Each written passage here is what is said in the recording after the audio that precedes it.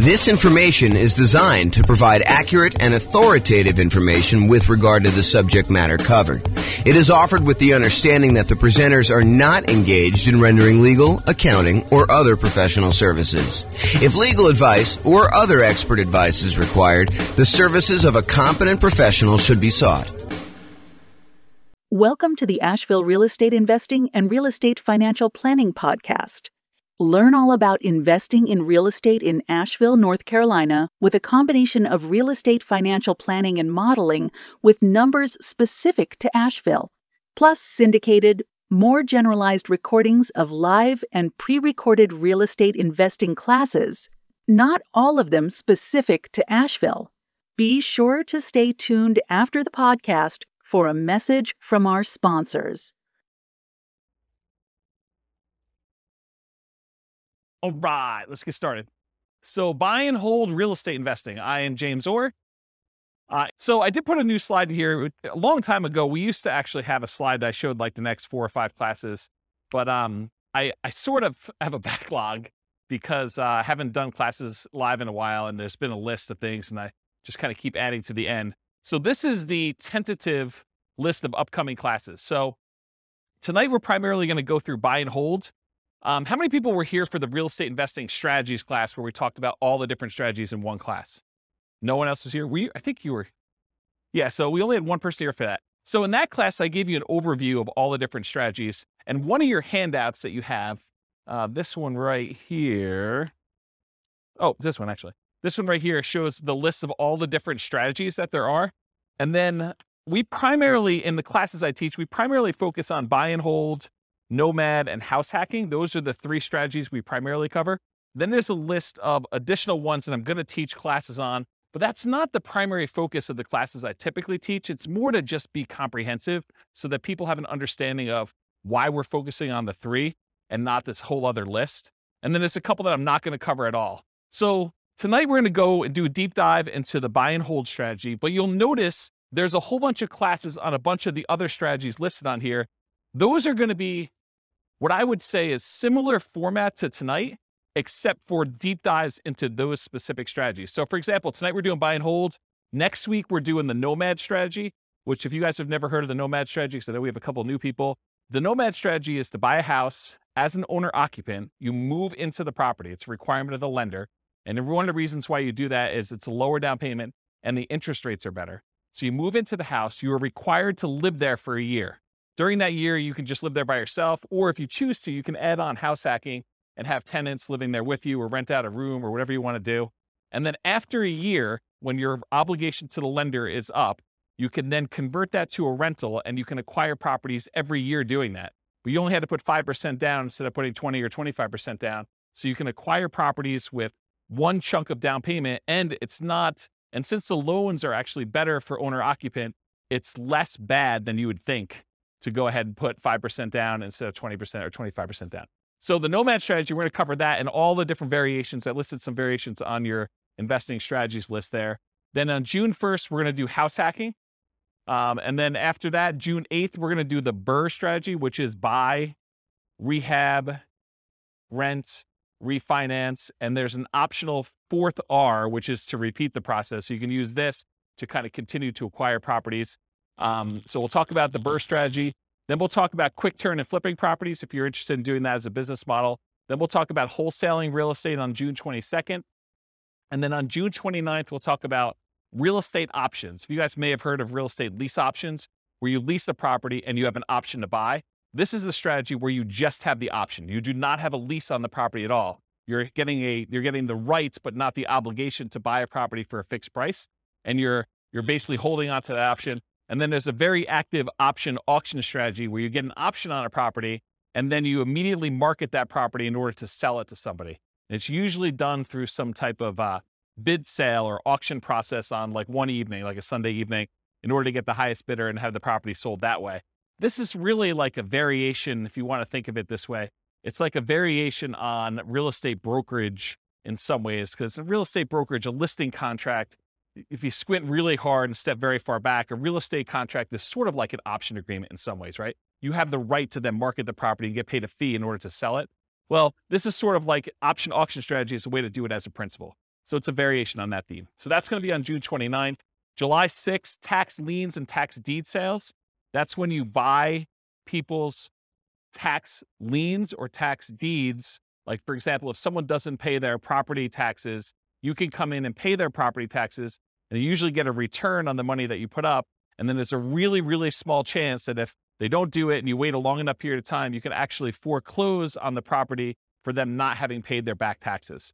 We'll talk a little bit about this tonight. We talk about stability in real estate.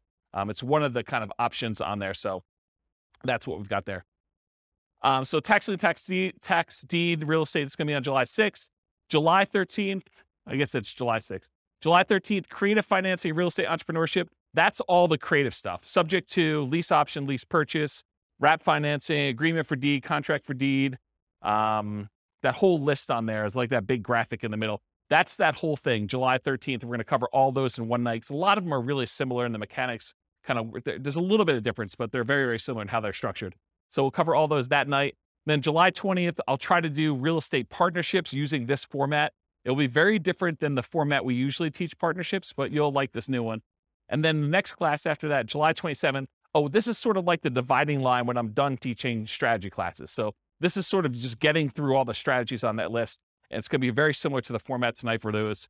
And then next one is marketing to find off-market deals. This sort of supplements all these other strategies. If you're planning on doing deals where you're not going to buy them in the MLS, certain strategies are found in the MLS. Certain strategies are found usually through for sale by owners, and you have to market in order to find those. So we'll cover a lot of marketing to find off-market deals. I'll do a 2-hour class on that. And then this is a new class I've never taught before on August 3rd. So I've got a client right now who went under contract on a new construction property back when interest rates were really, really reasonable. Interest rates are no longer as low as they were. And so they've kind of risen quite a bit. And so he's shocked by how much the monthly payment went up because he was counting on a certain number. And now that the interest rates have almost doubled, it's a much, much higher number. And so it made me think of, this is not the only case where we can have shocks when we're a real estate investor and we're considering buying properties. So I've got a list working through that is like all the different shocks you can experience when you're buying rental properties and then what to do about them. So number one is just being aware in advance that this could happen and what you can do to prevent them up front. But then there's some other things you may be able to do while the shock is happening. So that class is all about real estate investing shocks, things that can come up while you're acquiring properties that you may not have thought of. And then August 10th is 2 new concepts that you may not have heard before, but there have been ones I've been including in the Real Estate Financial Planner software for a while, and ones that someone mentioned a couple weeks ago. Was that you, Steve, that was mentioning those? Yeah. So there's these 2 concepts. One is cash flow resiliency, and the other one is equity resiliency. So cash flow resiliency, the basic idea is how much can your rent on a property drop before you have negative cash flow? So how resilient is the cash flow you have on your rental properties, on your whole portfolio? You can do it on a single property, but it's much more meaningful on the whole portfolio. And then equity resiliency is how resilient are you in your portfolio with equity when you have prices drop? And so there's different ways you can kind of like finance your portfolio or structure your portfolio where your whole portfolio is more resilient, and there's ways you can structure it where it's less resilient. So we'll go over a lot of different examples and talk about that on August 10th. And then on August 17th, overcoming hurdles for real estate investors. So there are several things that will limit your ability to acquire properties. You know, the most common ones I think a lot of people think of is down payments. I don't have enough down payment in order to acquire properties, or I can't qualify for loans for some reason. So I'm going to go over all the different hurdles that real estate investors have. We'll cover all those in that particular class. And then on August 24th, real estate investing Rubicons. So if you're familiar with history, I think it was Julius Caesar who was crossing the Rubicon, a river somewhere in, I don't know, another country. And so the idea, though, is it's sort of like a marker where you've made progress and you, in theory at least, don't ever go back on that. And so there are a couple different things when you think about real estate investing that you need to get to a point where you've grown to a certain situation. So I've called them sort of like Rubicons, where you've gotten to the point where you now have good enough credit so you can qualify for loans. You've gotten to the point where you have enough down payments, or you've gotten to the point where you're good at property management. So I'm going to give you a list of the different Rubicons that there are. I'm trying to hire a graphic artist to do like a big 11 by 17 sort of treasure chest looking map that has all the different Rubicons that you would list out. And then you can go ahead and mark off when you've crossed those to kind of visualize where you are in the process of achieving your goal for real estate investing. So that is the list of upcoming classes. Is that interesting to anybody? Okay, those look good. All right, good. Is there anything I'm missing on there that you guys are like, hey, how come you're not teaching a class on blank? Anyone? All right, good. Guess I got them all.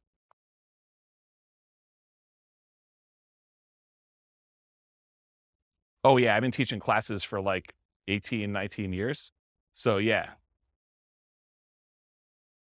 You missed some classes. We did a market stats class last week.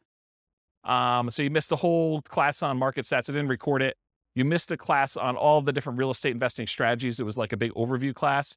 Then before that, I did a class on, I think I did the deal analysis spreadsheet class where I walked you through what all the fields were and how those fields worked out. Did I do any other live ones? That was it, right?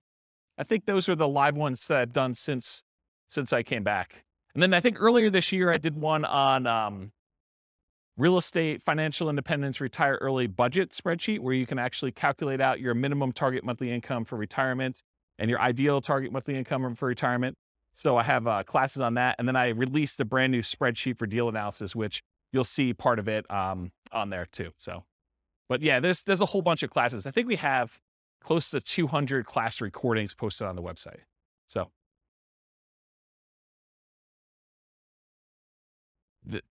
there you go. See, Steve's going to check me. I knew enough to know that it was like in another country and that it was a river, right? Was it Julius Caesar? There you go. See, I know just a little tiny bit about history to keep me dangerous. All right. All right, so buy and hold real estate investing. As I said, I'm James Orr. So real estate investing strategies. So you have the sheet with you, the handout. It says on the top, real estate investing strategies. That's basically this list. So the primary strategies that we kind of focus on are buy and hold, including short-term rentals, vacation rentals, the nomad strategy with all the different variations, nomad by proxy, nomad with house hacking, nomad to short-term rental, vacation rental, lease option nomad, and then the ultimate real estate agent retirement plan, which is, it's supposed to say agent in there. I need to update that slide. And then house hacking. So these are the ones we primarily teach classes on. This is where the overwhelming majority of the classes will ultimately be. There's going to be some kind of like one-offs, but that's where we are. Then there's a whole set of special section here, the secondary strategies, all the creative financing stuff, quick turning and flipping properties, BRRRR and BRRRR, wholetailing, options and auction strategy, tax liens, tax deeds, partnerships and syndications, and then we'll cover deal maker, syndicator, money partner, and loan partner. When I did the other class list, did I have wholesaling on there? I did, right? Okay, awesome. I just must have skipped it or something. But yeah, we're covering that. And then the strategies I'm not really going to talk about are real estate investment trusts, because you basically buy those as like through a real estate broker, not a real estate broker, a stockbroker. And it's more of a security than it is really a real estate investing strategy. I sort of put it on there to be a completionist and kind of be all inclusive, but really, that's not something I'm going to cover. And then I'm not going to go into separate detail about probate, short sales, foreclosures, and pre-foreclosures, because you'll get those when we cover the other strategies, and they're not really their own strategy per se. So we'll cover those, but we're not going to have separate classes on them. Any questions on this? Is it hot in here already? It is? Let's open the door if you don't mind. Just grab it and do the thing, the foot thing, please. Thank you. All right, cool. So exceptions. So one of the things I'm going to go over tonight is this worksheet right here. And this worksheet is what I call the real estate investing strategy profile. If you think about it, when you're kind of determining, hey, I want to do this particular strategy or this particular strategy, we want to think about all the different characteristics of that particular strategy. And so what I tried to do is I thought about all the different dimensions you could measure or think about or consider a different strategy with. And I listed them all out with the most common kind of characteristics that you can have. And so you're going to go through this tonight with your pen, and we're going to do this for the buy and hold real estate investing. And then you're going to be able to do that. Now, when we go through this, I'm going to tell you how I think about buy and hold real estate investing, but you're going to say to me, James, what about this? What about when you do buy and hold, but you do it this way? Yes, there are probably more obscure examples where you can kind of structure these, and there's kind of like slight different variations and stuff like that. But I'm trying to focus in on the majority of the use cases. And you could have exceptions to this thing. You could come up to me later and say, James, what about if you do it this way? Yeah, you could definitely put it on there. But I'm going to try to be most mainstream and kind of the most correct that I think of. And if you want to debate this with me, this is absolutely brand new. I'm creating a database of all the different strategies with all these different characteristics, so that if you want to go search for, show me the ones you can do with no down payment, or show me the ones you can do with no money, or show me the ones you could do that have the lowest risk or the lowest activity, they're the most passive or they're the most scalable. I can give you a list of the ones grouped by those categories, and you can look at it and inspect it in a database format. So that's 95% built, and it's what I use to make this thing, the profile for you. And it's also what I use tonight to do the presentation. But you'll notice we've got all these other classes on all these different strategies. That's what I'm using to create all the different strategies, okay? So kind of just follow along, take notes if you want to. And I tried to write it out for you so that you can just check them off as you go. Okay. And I have a little beware warning here. Just because you don't think there's a chance that X can happen doesn't mean that it won't happen. This is designed to be a starting point discussion to help you make better investing decisions on your own with additional knowledge. Please do your own research. So a lot of these strategies, I'm going to say, I think about it this way, there's this risk or this way to do it. Is it possible that you're like, no, James is wrong, and there's never a risk of property values going down or rents going down, right? You understand how some people could believe that to be true. It's not true, okay? And just because it's a small probability doesn't mean it won't happen. All right, so buy and hold variations. So when I talk about buy and hold, what I'm really focusing on is traditional buy and hold, where you put a down payment on a property, usually 15% with PMI, 20% is the most common one, or 25% down. You can put more down. You can go all the way up to paying full cash for the property. I'm usually focusing on single family homes, duplexes, triplexes, fourplexes, and then it also includes all the apartment stuff, all the commercial buildings, 5 units and up. So that's all just traditional buy and hold in my mind. In addition to that, I group in short-term rentals, vacation rentals, because you're buying the property and you're holding it. It's just you happen to be, instead of renting it to a long-term tenant, you happen to be renting it by the night or by the week or by the weekend. And so I include that as a short-term rental or vacation rental in this model. Now, is it a stretch to think about buy and hold as, I'm going to buy a building and I'm going to do assisted living, or I'm going to buy a building and I'm going to offer a specific service? It sort of gets on the edge of, okay, you're doing a business, you're doing an assisted living business, but you also just happen to be buying real estate. So you could say, okay, I'm doing, storage units. Storage units, I guess, is buy and hold, but it's not really what I traditionally think of. So could you kind of classify it as buy and hold? Yes. Is it really a separate business of like having storage units and running a storage unit business, or having assisted living and doing that, or buying an office building for your practice, or, land in order to run your business off of? Yeah, you could do all those too, but I'm really thinking of it more in the traditional sense of single family homes through fourplex, and then multifamily properties, apartments, and greater. Does that make sense to everybody? Okay, cool. And this is intended to be, interactive. So feel free to interrupt. Please do use the microphone so your question gets on the mic, though. Just raise your hand. I'll bring you the mic, or someone else will bring you the mic. Any questions on this one? Cool. All right. So one of the ways I kind of classify different strategies is this a real estate investing strategy, or is this a real estate entrepreneurship strategy? And the way I kind of classify those is, with a real estate investing strategy, you're primarily taking money, deploying it, putting it into an investment, investing in something with the expectation of getting a return on your money. That's real estate investing to me. There's another way to look at this where you're out there doing work, you're doing labor. Maybe you have some money in the deal, but you're primarily working a job in order to create money, to create value in some way. That's more like house flipping, where, yeah, you have a little bit of money invested in the deal, but you're really not looking to get a return on that money. You're really looking, I'm going to go put labor in and do that. So is buy and hold real estate investing more real estate investing, where you're putting in money and you're expecting to get a return? Or is it more like entrepreneurship, where you're actually going out there and doing work and trying to make money from the work? What do you think? The first option, real estate investing, right? So with real estate entrepreneurship, real estate investing, are you primarily investing money with the hope of getting a return on that money, or time, in many cases, some money, to get a return on your time? For buy and hold, most folks are typically investing money with the hope of getting a return on that money. Short-term rentals sort of takes one step more toward entrepreneurship, because in most cases, with short-term rentals, you're doing more labor than you are with putting a tenant in a property and leaving them for a year or more. Does that make sense, everybody? But it's still primarily real estate investing. You're deploying money and you're expecting to get a return on that money. Okay. So that's on your list. So you can start on your list. Just kind of check it off. All right, so money required. So typically when we do buy and hold real estate investing, we're going to go in and we're going to get traditional financing from a bank. You're going to go select a property.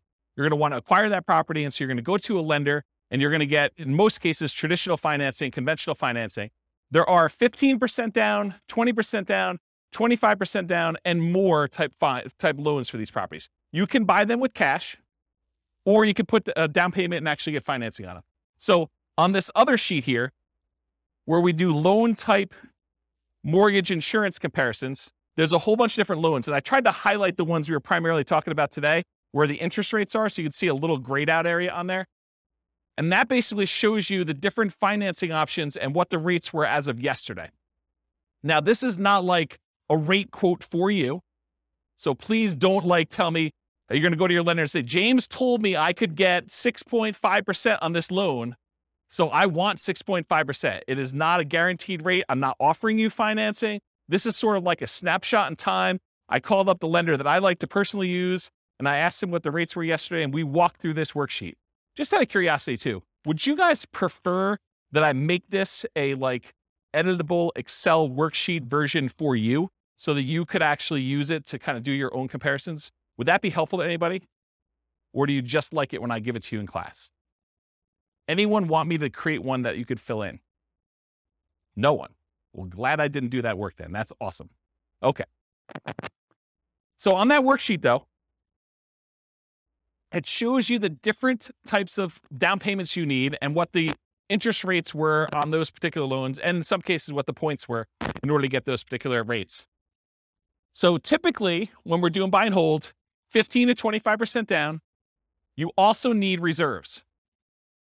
It would, and I know I'm sensitive every time I do this, but you would be stupid to invest in real estate without reserves. Okay? And I know that sounds harsh, but it's supposed to be harsh because you would be stupid in order to invest in real estate without reserves. You need to have reserves in order to invest in real estate. Things happen that you're not going to expect. You need to have reserves. Okay?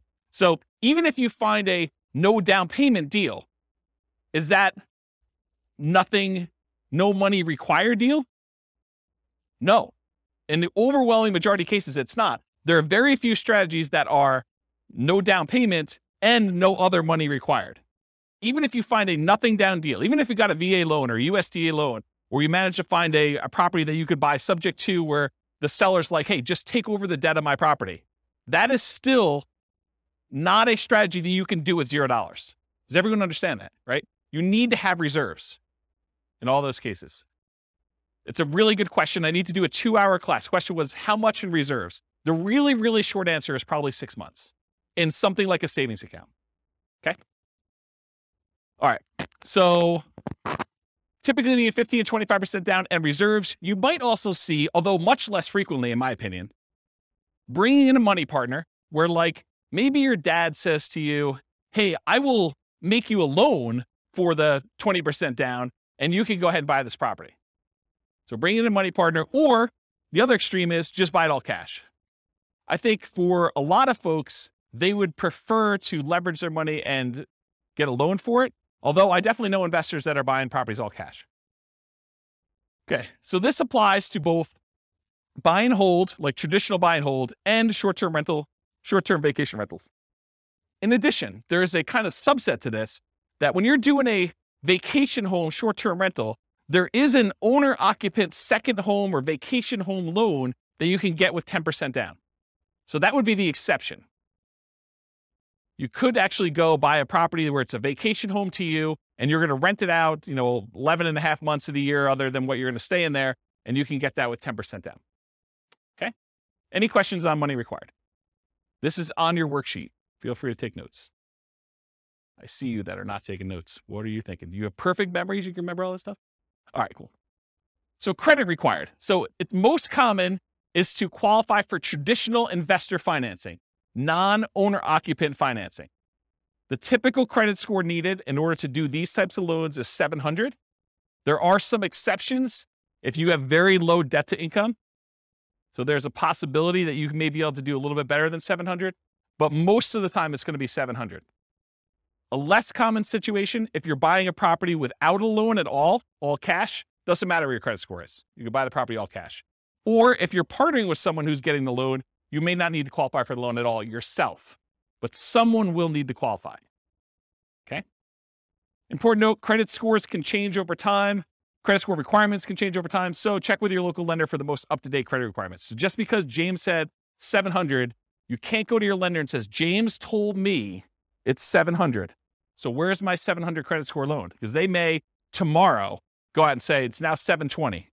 We think that our risk profile is out of whack. We want to make sure that people at 720 are getting these non-owner occupied loans. They have the right to change their policies at any time.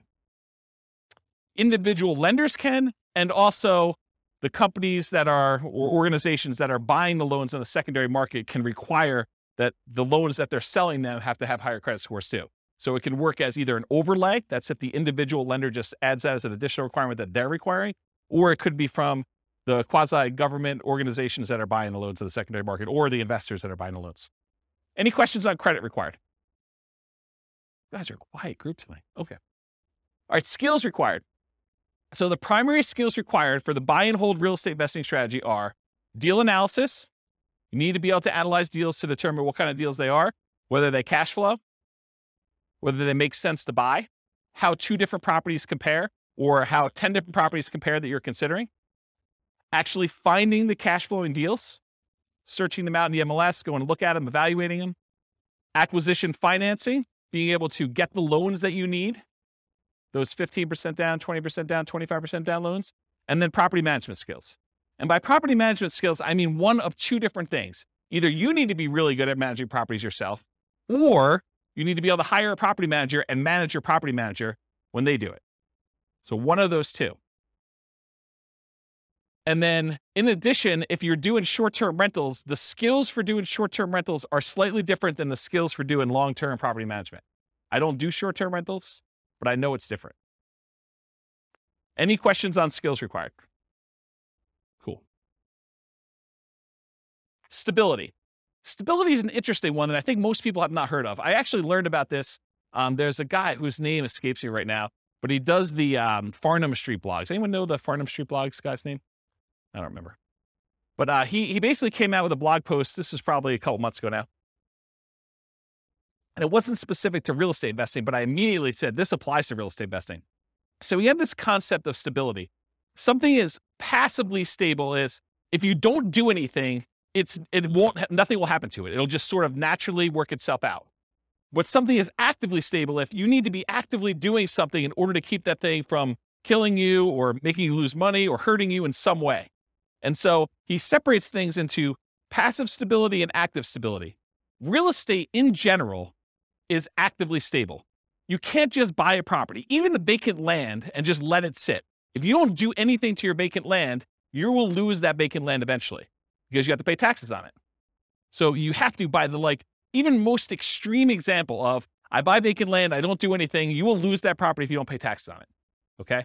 Now, as you move down the spectrum, if you are doing fix and flips, it is very active. If you don't actually do something with your fix and flip, you'll lose the property. In most cases, if you're doing a hard money loan, to the lender. Lender's going to come in after 6 months or a year, and they're going to take the property. So it's very active in that way. But even buy and hold, I would say, is an active stability.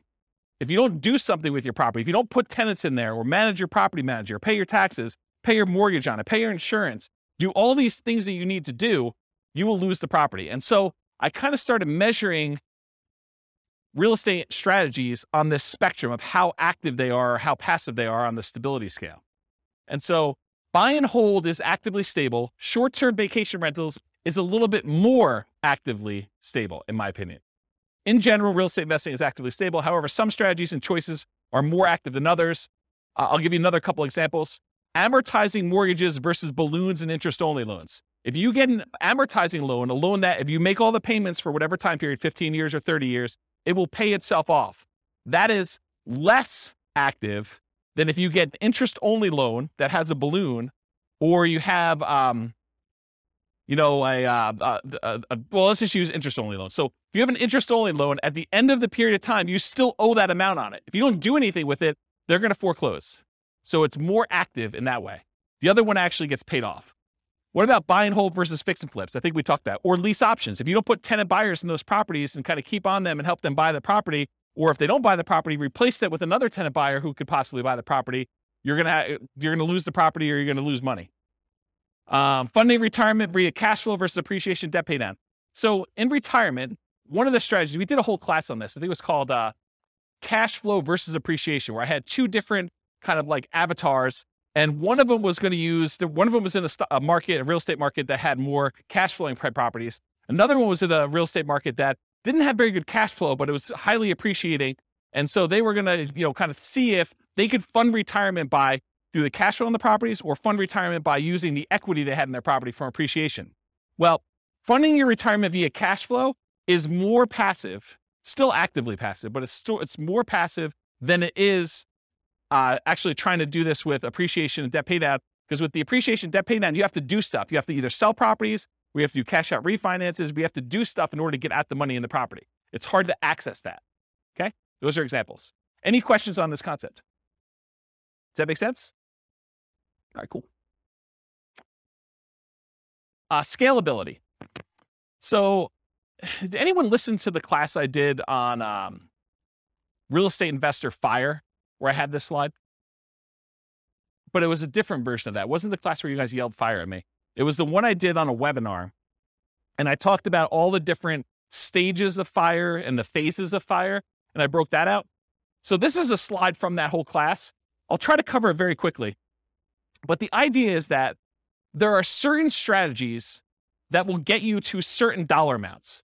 So if you think about real estate investing is remarkably good at getting you to about this is one of those things where there's lots of exceptions and people could argue with me, but about that decamillionaire level.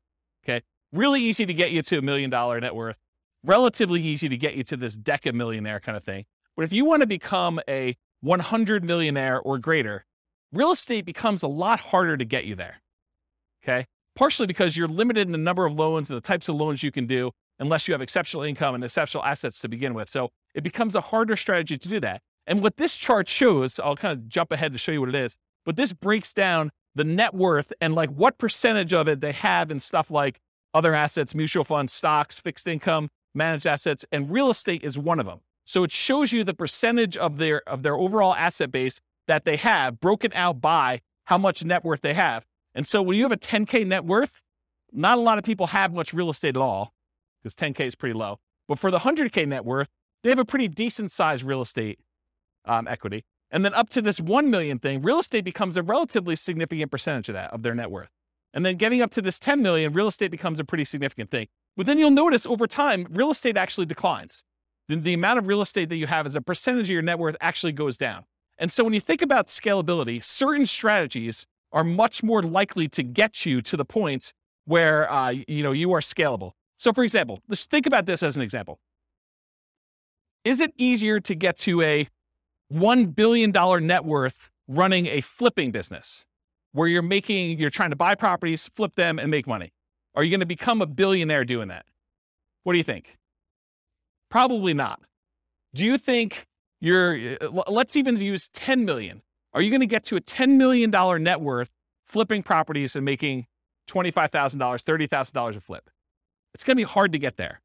Would it be easier to get there if you were buying rental properties, buying $400,000, $500,000 rental properties and acquiring a bunch of those and letting them pay off over time, letting the whole asset base appreciate, letting your loans get paid down if you have loans, getting cash flow on those properties and reinvesting it and acquiring more rentals? Are you more likely to get to a $1 million or $10 million net worth doing that than just doing jobs where you're flipping properties and making $25,000 or $30,000 a pop? Can you see how certain strategies are more scalable than others to get to certain levels?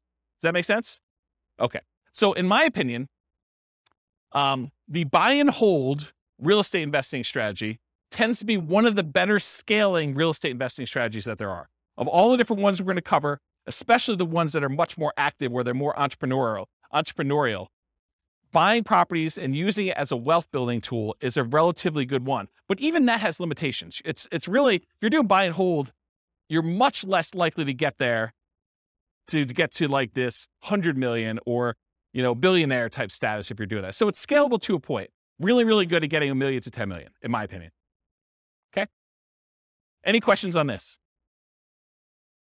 There's another like 10 minutes on this particular chart in that other class, which maybe I'll put a note in the show notes or something for the recording. Okay, risk exposure. So another way we want to measure real estate investing strategies is think about how risky they are. And one of the things I like to think about when I think about risk are, what are the risks of doing this particular strategy? So for buy and hold real estate investing, I consider this sort of like a medium risk real estate investing strategy compared to some other ones. There's ones that are much lower risk. There are ones that are much higher. So what risks do you have when you do buy and hold real estate investing? Well, when you buy a property and you're holding it for the long term, you have a risk that prices will decline during your ownership, right? Property values can go down.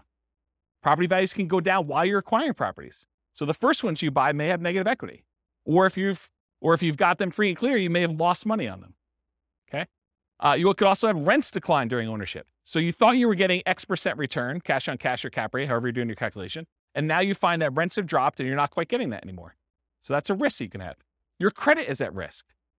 If you actually go buy properties using financing and something goes wrong with the property where you have to jettison, or something goes wrong with you and you can no longer, continue to make payments on the property and you lose the properties to foreclosure or short sale or something like that, your credit is at risk for doing this strategy. That is not true with every other strategy. So it's a buy and hold strategy risk. You also have all the typical tenant property management risks. Slip and fall, tenant sues you for, discriminating against them because you're not following fair housing laws. All those things that you have for doing property management, that is a risk you have for doing this strategy. So I think it's in the moderate kind of medium range for risk. It's not super, super risky. It's not also the lowest risk. You can argue that there's slightly more risk with short-term rentals, vacation rentals, but this is probably offset by an increase in income. So you're making a trade. So I think short-term rentals probably have a slightly higher risk. But I also would say that short-term rentals have an additional risk, the risk of an additional risk of changing policies. Like we're seeing HOAs and some cities kind of change their policies about allowing short-term rentals. So you don't have that risk as much with long-term, year-long lease type tenants. Any questions on risk? Are you seeing the format we're using for these other ones and how this will be helpful to understand if you're considering other strategies, how they all measure up? You seeing that? Is that gonna be helpful? Okay, profit speed. So how quickly do you make money and what size of money do you make at what interval? So you can make $1, but is that like a decent amount chunk? So we want to think about also how quickly it happens and then the magnitude or the size of your profit. So I'm calling this profit speed. And if you've seen this before, this is my return quadrants. This talks about the 4 different areas you see that you get returns on by owning rental property. And then I also have reserves in there because you tend to own a small return on the reserves you keep. Whether you keep them in a savings account, you're getting 1% a year. You keep them in the stock market, you're earning 8% per year.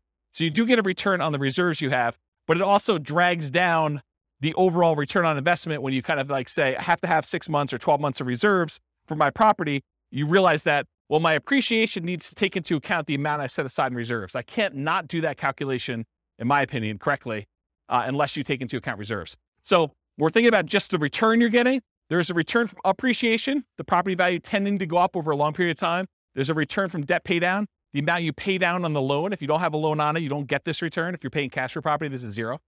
So you get these 2 returns. These 2 returns are what I call cash later returns. So all the stuff on the left is the stuff that you get later, because you can't usually access appreciation or debt pay down until you either sell the property or you do a cash out refinance. So these ones on the left-hand side are the returns you get later, cash later. The ones on the right are cash now returns. So cash flow, the difference between the rent you're collecting on the property or other income you're collecting on the property minus all of your expenses, including vacancy, taxes, insurance, maintenance, your mortgage payments. Did I forget any? Basically, it's all those, okay? So cash flow is the net difference between what you're bringing in and all of the expenses you have in your property. That's cash flow.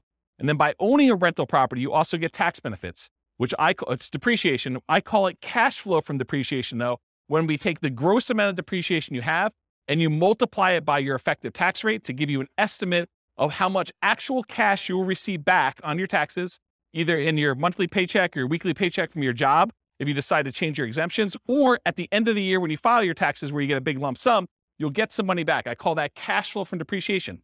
The ones on the right are cash now. You get the cash flow at whatever interval you're collecting rents minus your expenses. So usually monthly, unless you're doing some type of short-term rental, then it's weekly, wherever they do the payouts for your kind of platform that you're using for that. And then the tax benefits, you can collect those with your paychecks every week, every 2 weeks, every month, or at the end of the year when you do your tax return. But it's not like you have to wait a long time like appreciation debt pay down. So these are more cash now. These are cash later. When you have regular buy and hold rental properties, you tend not to get these short-term, but these tend to be the bigger numbers. You know, your appreciation on a property tends to be larger than your cash flow, just in general. It's not always that way. And then your debt pay down tends to increase over time. As you pay down a 30-year mortgage, just gets larger over time, but it tends to be a bigger number too. Then your cash flow, although as interest rates rise, this gets smaller. I want to point that out. So cash flow and tax benefits, these tend to be relatively smaller numbers, unless you're doing a free and clear, and then your cash flow number should be much larger. But you're doing these tend to be smaller numbers, but they tend to be more quicker. So as far as like profit speed, with buy and hold real estate investing, you typically can start seeing cash flow within 30 days. You buy the property, you acquire it, you put the tenant in there. It's relatively quick. Rents and security deposits are typically paid in advance. So a lot of times someone pays rent at the first of the month for the month that's coming up. They're not paying it in arrears. They're paying it in advance. So you're going to get that up front. And usually you require a security deposit before they move in. So you'll see some money up front. Short-term rentals and using property manager can slightly delay the time to producing cash flow. If you've got a property manager in there, it takes them a while for them to receive the money, do all the accounting, and then pay you out on the 15th or the 30th or whenever they decide to pay you out. So there's an additional delay when you do that. Then whatever platform you use for your short-term rental, I'm sure there's some type of delay in there too. It's not like they're doing the deposit and giving you the money same day. Okay. I don't do short-term rentals, but that's my understanding. Anyone do short-term rentals here? Okay.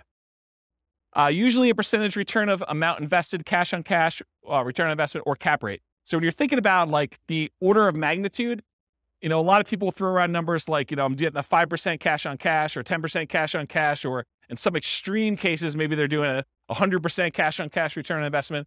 That's the number that you are getting on the investment size, the amount of cash you put in the deal. Or cap rate is the return you're getting if you did not have a mortgage on the property, but after all of your other expenses. That's what cap rate is. Okay. I talked about cash flow from depreciation.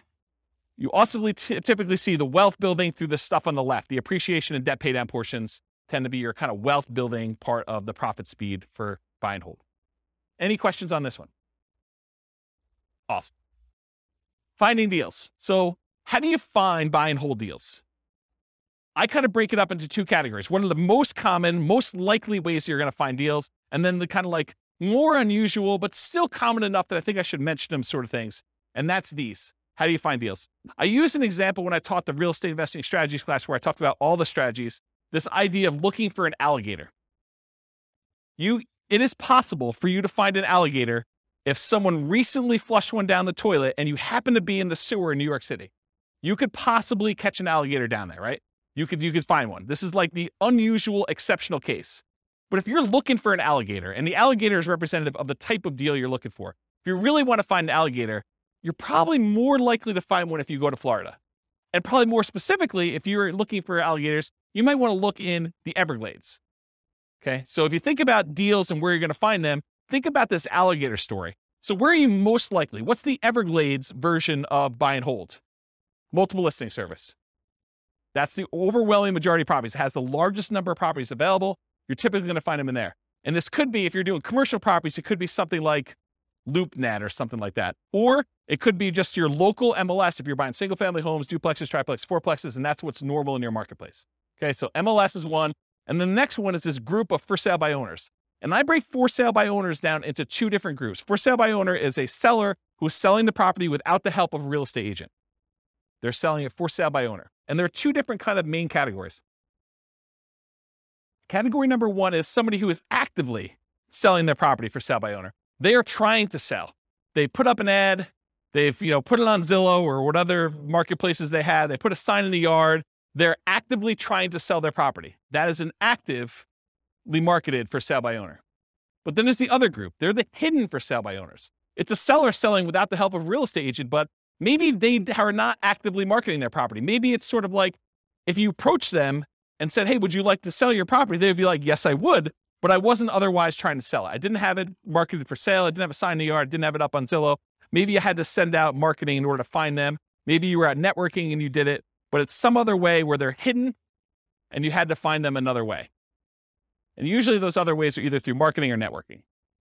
Those are the most common strategies for finding properties for buy and hold.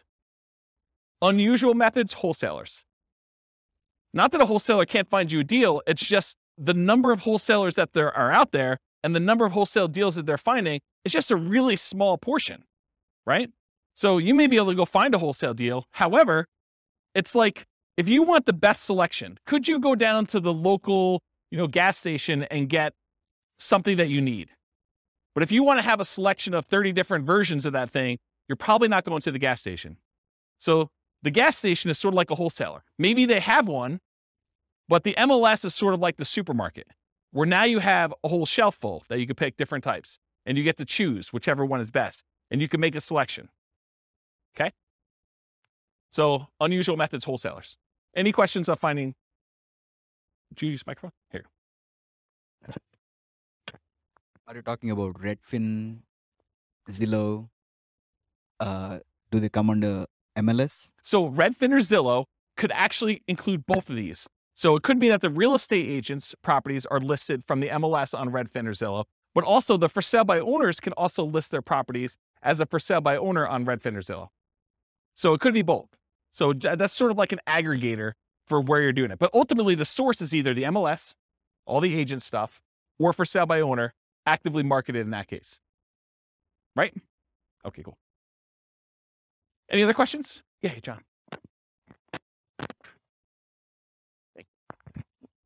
I've got a two-part question. On the for sale by owner, Yep. Is that typically, do they want more money or less money than if they were going through a realtor? And also, the second part of my question would be risk.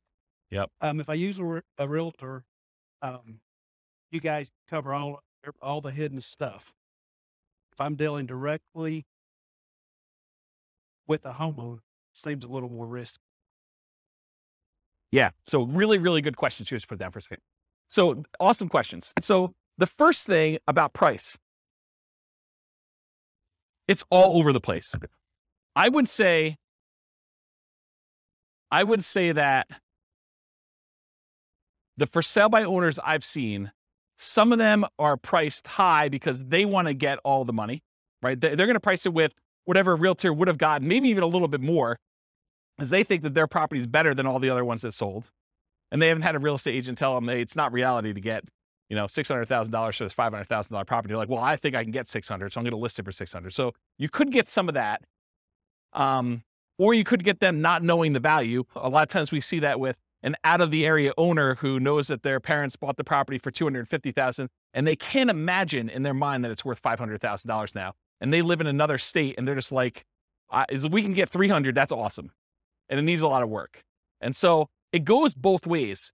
And the real estate agent ones, there are real estate agents that help sellers who are otherwise motivated. They want a quick sale and they realize it needs a lot of work and they're not trying to be super aggressive about getting every last penny out of the deal. So you could find those.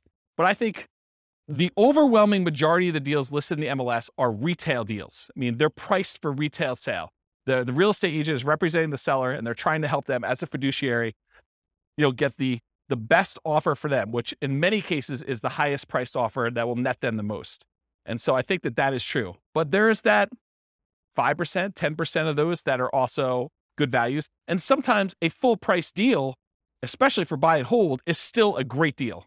Like you can go buy a property, pay full retail price for it, and it gets you the cash flow economics, the cash flow returns that you want on it, because they're thinking price and you're thinking income, right? And not every property is considered that way.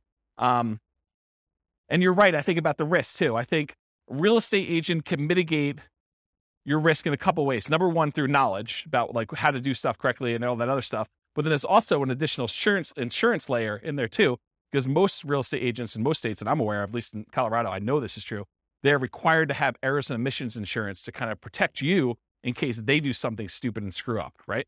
So I think that there's an additional layer in there. Does that mean that you shouldn't do a for sale by owner deal? No, I think that there's a reasonable amount of risk that you think. There's nothing without risk, right? Like we go out, we drive through town. I mean, you could be doing everything you're supposed to do. You're completely sober. You're driving on the right side of the road. You're doing the speed limit, and person next to you is snorting a line of cocaine, and they just had a 6-pack, and they're driving all over the line. They're spanking the kids and having a cheeseburger all at the same time. You did everything right, but it's still risky for you, right? There's nothing that's without risk.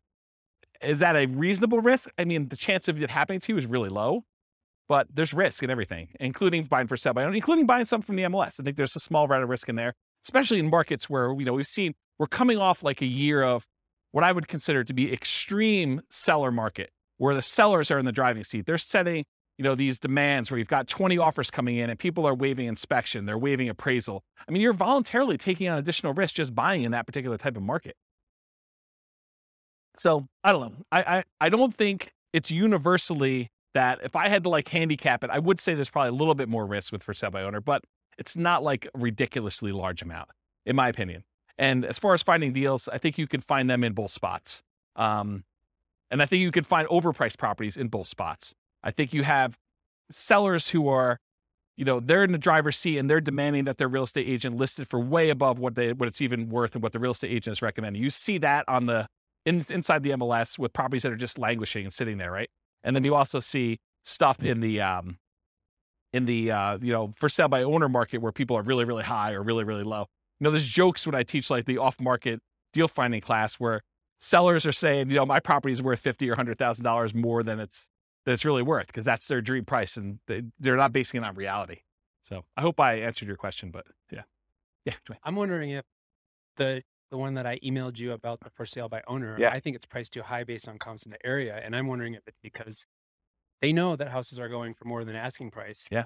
But if they had someone listing it for them, because agents don't generally increase it that much because they know they're going to get the higher price, right? Is there something to that? There's one strategy as a real estate agent when you're listing a property for sale.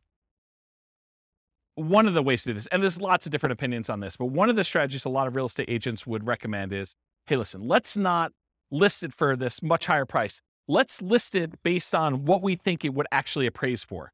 Because if you go ahead and list it for $20,000 or $50,000 or whatever it is above what it would appraise for, and then they go and they try to buy it and they still have their appraisal contingency in there and it doesn't appraise, it's a renegotiation. So a lot of the buyers then are come back and say, look, you had it listed for $600, only appraised for $580. I think we need to negotiate this. What you're trying to get a buyer to do is you're trying to get enough buyers, at least this is one of the strategies, but as a real estate agent, you're trying to get enough of the buyers to come in at $580, which would be supported by the actual other comps for appraisals, get it to appraise for $580, but get enough buyers saying this is a deal. It's listed for like what it would appraise for, which might seem a little bit low in the crazy market. Get multiple people offering and maybe get them to say, listen, as long as it appraises for $580, I will then make up the difference to $600. And you want to get that offer because I think that's a stronger offer for the seller because they can get them to then make up that difference. So you're not renegotiating. So there's some strategy to that. Who knows where the market will be in 6 months, and that may not come up again, but that's historically how we've looked at that. Does that help you? Okay. Where's my clicker? Anyone know where my clicker went? Oh, here it is. Yeah, I was getting some water when John was asking this question. All right, cool. No questions on finding deals. We're good? Cool. So how do you analyze a buy and hold deal? Well, it's this spreadsheet, the world's greatest real estate deal analysis spreadsheet. That is my modestly named spreadsheet that I made. But basically you enter in all the details about the deal, your ARV, your purchase price, seller concessions, down payment percentage, closing costs, rent ready costs, interest rate, loan term, if you have PMI, all the stuff about that, monthly rent and other income, vacancy rate, property taxes, property insurance, HOA dues, utilities, other expenses, maintenance, all the stuff that you'd normally do. And then it actually calculates all the stuff you need to know about this. And you can override any of the numbers as well. And it will tell you you're primarily looking for most buy and hold investors. You're primarily looking at your cash on cash return on investment if you're getting a loan or your cap rate if you're not getting a loan. Okay. So you can go download a copy of that spreadsheet. I'll put the link in the show notes for those who listen to the recording, and it's on the screen for you guys here in the room. Any questions? Everyone have the spreadsheet? Anyone not have the spreadsheet yet? Okay, you guys should have it. Okay, good. All right, market conditions. I assume there's no questions on this, right? There's going to be whole classes on analyzing deals, which I've already done out through August or whatever it is, but I probably need to add those. Anyone want a deal analysis class, like actually walking through examples? Okay, at least one person. Oh, two. All right, cool. So no questions on that before we move on? Cool. So market conditions. So if you're doing buy and hold, and it seems obvious, it'll seem a little less obvious, I think, with some other strategies. But what are the market conditions you typically want to see if you're buying properties and holding on to them forever? Well, ideally markets with good cash flow.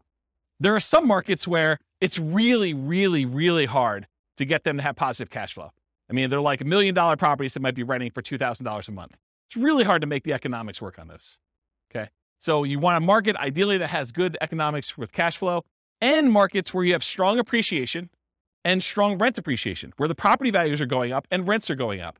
You don't want to be buying in a market where there's a mass exodus and it's causing a glut of houses on the market and people are chasing the price to the bottom just to get theirs sold before all the other ones get sold. And so the prices are dropping. And maybe there's so many houses for rent that the rent prices are doing the similar thing where they're trying to get lower and lower rent just to get them occupied, because better to get $600 a month than zero. Okay. So ideally you want a market that has a lot of demand, where prices are going up and rents are going up, because that's really where you get your long-term wealth building from with buy and hold. Then you also want cash flow. Market challenges, markets with significant negative cash flow with reasonable down payments. You know, in most cases, I can make almost any property cash flow if you buy it cash, right? If you don't have any financing on it, all you got to do is overcome taxes and insurance and maintenance on the property. And so that's a pretty low bar for most properties. However, then you start saying, okay, yeah, I could buy anything with cash, but really what I want to do is I want to look at the top 5% or 10% of the market, and I want to select quality where I get a good return on my money. And so then you start selecting based on the best cash flow you can get, not just will it cash flow. And that's one of the problems. We'll probably talk about it when we do, you know, some of these other like creative financing or times when you buy from a wholesaler. The problem with buying from wholesalers and for buying creatively where you're doing marketing and you're getting sellers to contact you is selection. It may not be a property that you would otherwise want to select. Where if you go into the MLS, you get your choice of everything. You may decide, hey, everything is not what I want, and I want to hold off and wait till something else better comes along. But at least you get a wide range of things to analyze and select and decide if that's something I'm going to buy or not. There's a lot of times with like putting out marketing and getting sellers calling you or deals coming into you, it's like you don't control which sellers call you. You can control it by selecting where you advertise to a certain degree, but you may still get a property that you don't want. And so you still have to say no and select the ones that you do want. Okay. And then lastly, markets with no or negative appreciation. There are markets where, you'll go see a post on a very popular real estate investing forum or something. And you'll be like, hey, look, this deal is, this, you go look at a post from 10 years ago and they're talking about, $100,000 property in a certain city. And then you fast forward, you find another post from, 10 years later, and it's like the same $100,000 properties are selling in that same city. So you've had essentially zero appreciation over that decade. So you got to watch out for that. You want to be investing in markets that have appreciation for long-term wealth building. You can just cash flow them, but I think that you want the benefit. If you're going to go after a market, if you have any market to choose from, why not choose one that both has cash flow and you're going to get some wealth building through appreciation and debt paydown, and rent appreciation. Okay. So no questions on this? Everyone got it? Cool. Accessibility or availability. So in many markets, there are plentiful deals you could select from the MLS. So then it becomes a matter of saying, okay, there's 100 that would work. Now let me find the top 10 of those 100 or the top 5 of those 100 to really dig down and decide what I'm going to do. In other markets, it might be challenging to find any positive cash flowing properties except with significant down payments. I think we've been seeing, in our local market here, we've been seeing a move toward this. There was a time in our marketplace where you could find a good quality product, good quality property that with 20% down would have positive cash flow. It's much, much harder to do that now because prices have gone up a lot in the last 5 years. Interest rates in the last 6 months have gone crazy, like doubled, 3% to 6%. Rents have gone up, but not quite as much as property prices and interest rates. So it's getting harder and harder to find a property that would positive cash flow with just 20% down in our marketplace. Okay. And I think you'll find that in other markets too, especially with the same characteristics. I mean, we see massive price appreciation, not just in Northern Colorado, but overall in the nation. And interest rates are up all over the place. Yeah, Dwayne. How far behind do taxes usually follow that when they do assessments? Is that something that... That's a great question, because you're right. I mean, if property values have gone up and they're doing the reassessment every 2 years, which I think is very, very common, at least around here, that's the norm, right? Every 2 years, we see a reassessment. So they're going to use the new property value, and they've got their kind of like tax, whatever they call it, mills, or how they calculate taxes. They're going to use those times whatever their new assessed value is, and your property taxes are going to go up. So it's just sort of like 2-year stair step going up with that. Yeah. So it's definitely going to impact that, which is another reason why you probably shouldn't use just the last year's property taxes as your estimate, unless you're prepared for that shock. That's a shock for that class, right? Buying a property using the old tax assessment only to find out that 6 months from now, there's going to be a new tax assessment. It's going to change. Same thing we see with new construction properties, right? I mean, you've seen this where, sometimes we get really lucky where you buy a property and you're still paying taxes on vacant land. And it takes 3 months, 6 months, a year, whatever it takes for the county to come around and say, okay, now we're reassessing your property. It's no longer vacant land. It's got this $500,000 property on there. And now property taxes aren't $47 for the year. They're $4,700 for the year. Okay. So that's a big difference. Interest rates may be a significant factors, whether properties will cash flow or not. And the other thing about accessibility, availability, is verify that you can use your property as a short-term or vacation rental before buying it. You don't want to assume that you can. You want to check with the city. You want to check with the county. You want to check with the HOA at a minimum. And there may be additional municipalities that are limiting you. Those are the 3 that come to mind. Any questions on that? Cool. Using retirement accounts. There are some real estate investing strategies that you can use your retirement accounts to invest with. Buy and hold real estate investing is one of them. You can use your retirement account, your self-directed retirement account, to buy real estate with for buy and hold. A lot of times it requires special financing. So most of the time it's going to be a portfolio loan, and the portfolio lender is going to require a much larger down payment, usually about 35%. There are some ways to structure where you're getting the loan and someone else is partnering with you. Go see the partnerships class where we talk about that. But you could structure an LLC with some portfolio lenders who obviously don't see this as a kind of like good way to do it. But you can come in and be the loan partner on a deal for an LLC and only put 20% down in order to get some of those products. But if you're buying it just with your self-directed IRA, self-directed 401k, in most of those cases, because it can't be a recourse loan, they're going to require 35% down. The interest rate is going to be a little bit higher. And they're usually ARMs. Sometimes they'll do a 15-year fixed rate mortgage, but that's also going to hurt your cash flow because it's the 15-year amortization schedule makes your cash flow, it makes your monthly payment higher, which means your cash flow is going to be worse.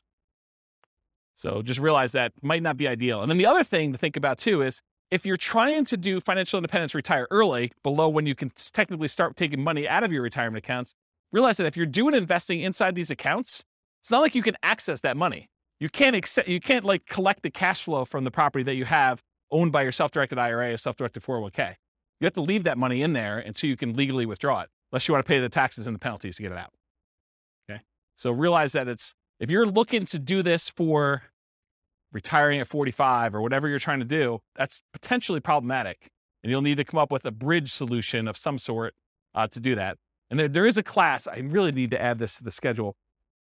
I talked about this in that same Fire for Real Estate Investors class. I talked about this idea of, I used to call it coasting into retirement, but I don't want to confuse it with Coast Fire, which is something completely different. So I think I renamed it chillaxing into retirement.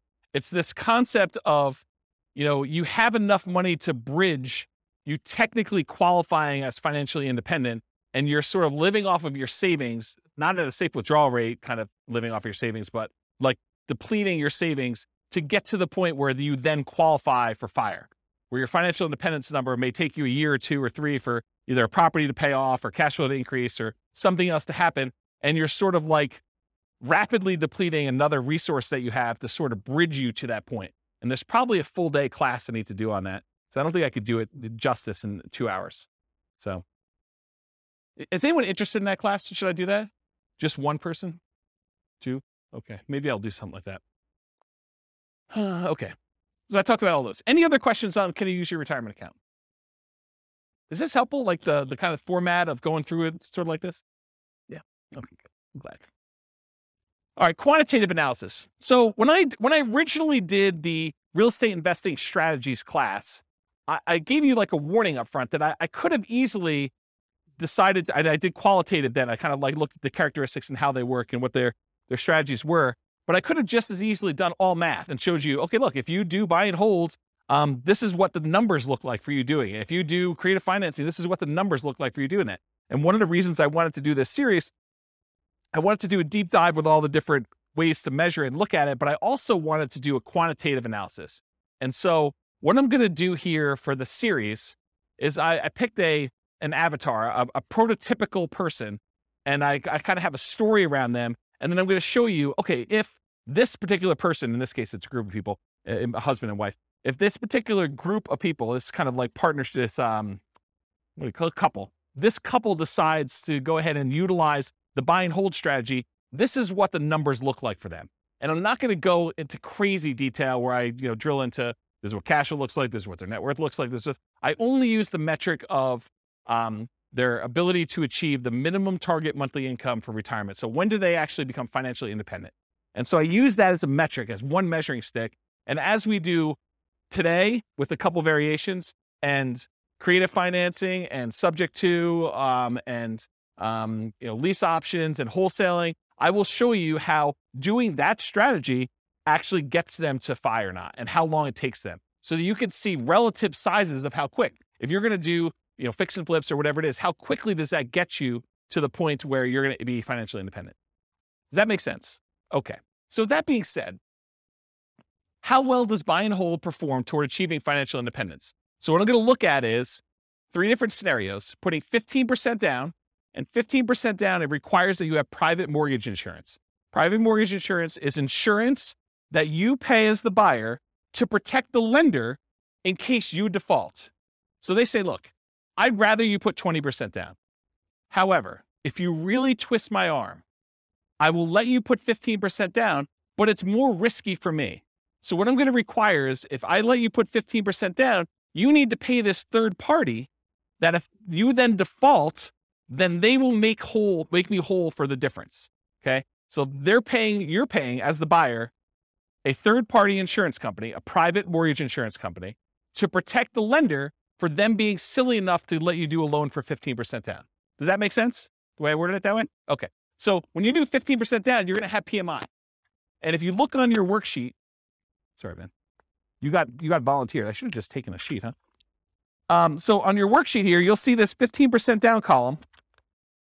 And I show you the interest rates highlighted, but then a few columns down from that, it also tells you your monthly PMI or monthly MI for mortgage insurance. And so it shows you that the monthly MI is $150 a month for the 15% down one, and it's 0 for the 20% down and 25% down. You don't have mortgage insurance when you put 20% down or more. Okay? So 15% down with PMI, 20% down, 25% down. We're going to look at those scenarios at how quickly you can achieve financial independence using those. And I'm also going to do one with short-term rentals. Now, for short-term rentals, I assume that you can get significantly higher income by doing a short-term rental. Otherwise, why bother, right? It's more work. But if you could get significantly more income, but there probably are some more expenses, right? There's like all those extra fees for the platform and marketing and maybe keeping the disposable goods like soaps and all that other stuff. So there are more expenses and the cleaning person, all that other stuff. So there are more expenses of running short-term rental, but there's also more income. But net, it's more, right? Like I think you wouldn't do it if the net was less. And so I've arbitrarily picked a number. And you may say to me, James, your number seems crazy low, too conservative, or your number seems crazy high, too aggressive. And I want to be able to change the numbers. You'll be able to change the numbers. I'll put a link in the show notes. I'll let you guys know what the link is, and you'll be able to go and see. And I'm going to do it for every city. So there's will be 300 cities. You'll be able to see numbers for your city. And then if the numbers I use for your city are slightly different, you'll be able to change those too. But I will start with reasonable assumptions for all cities. Then you'll be able to go in and say, look, it's not 25% more than what we're getting with regular rent. for doing short-term rentals, it's actually 50% more, 100% more net after all expenses. And so you can go change those assumptions and then see how it impacts whether or not they achieve financial independence. For tonight, I have the assumptions up here in a second. I did use 25% more. And I also increased maintenance on it as well. So you'll see how that plays out. I also mentioned here, in many cases, there's usually more work involved for short-term rentals. So part of the increased income you get is your labor. You should think about that in terms of dollars per hour. So the differential you're getting above and beyond the work you would need to do as a regular long-term tenant in the property, you need to think about that as, okay, I also need to figure out that I'm also putting in an extra X number of hours, 5 hours a month or whatever it is. And so I need to take that money out and calculate what that means to me. You may be willing to do that though, because you're saying, look, if I can get this extra cash flow, I don't mind doing the 5 hours. That's worthwhile for me. Okay. So it's up to you to decide that.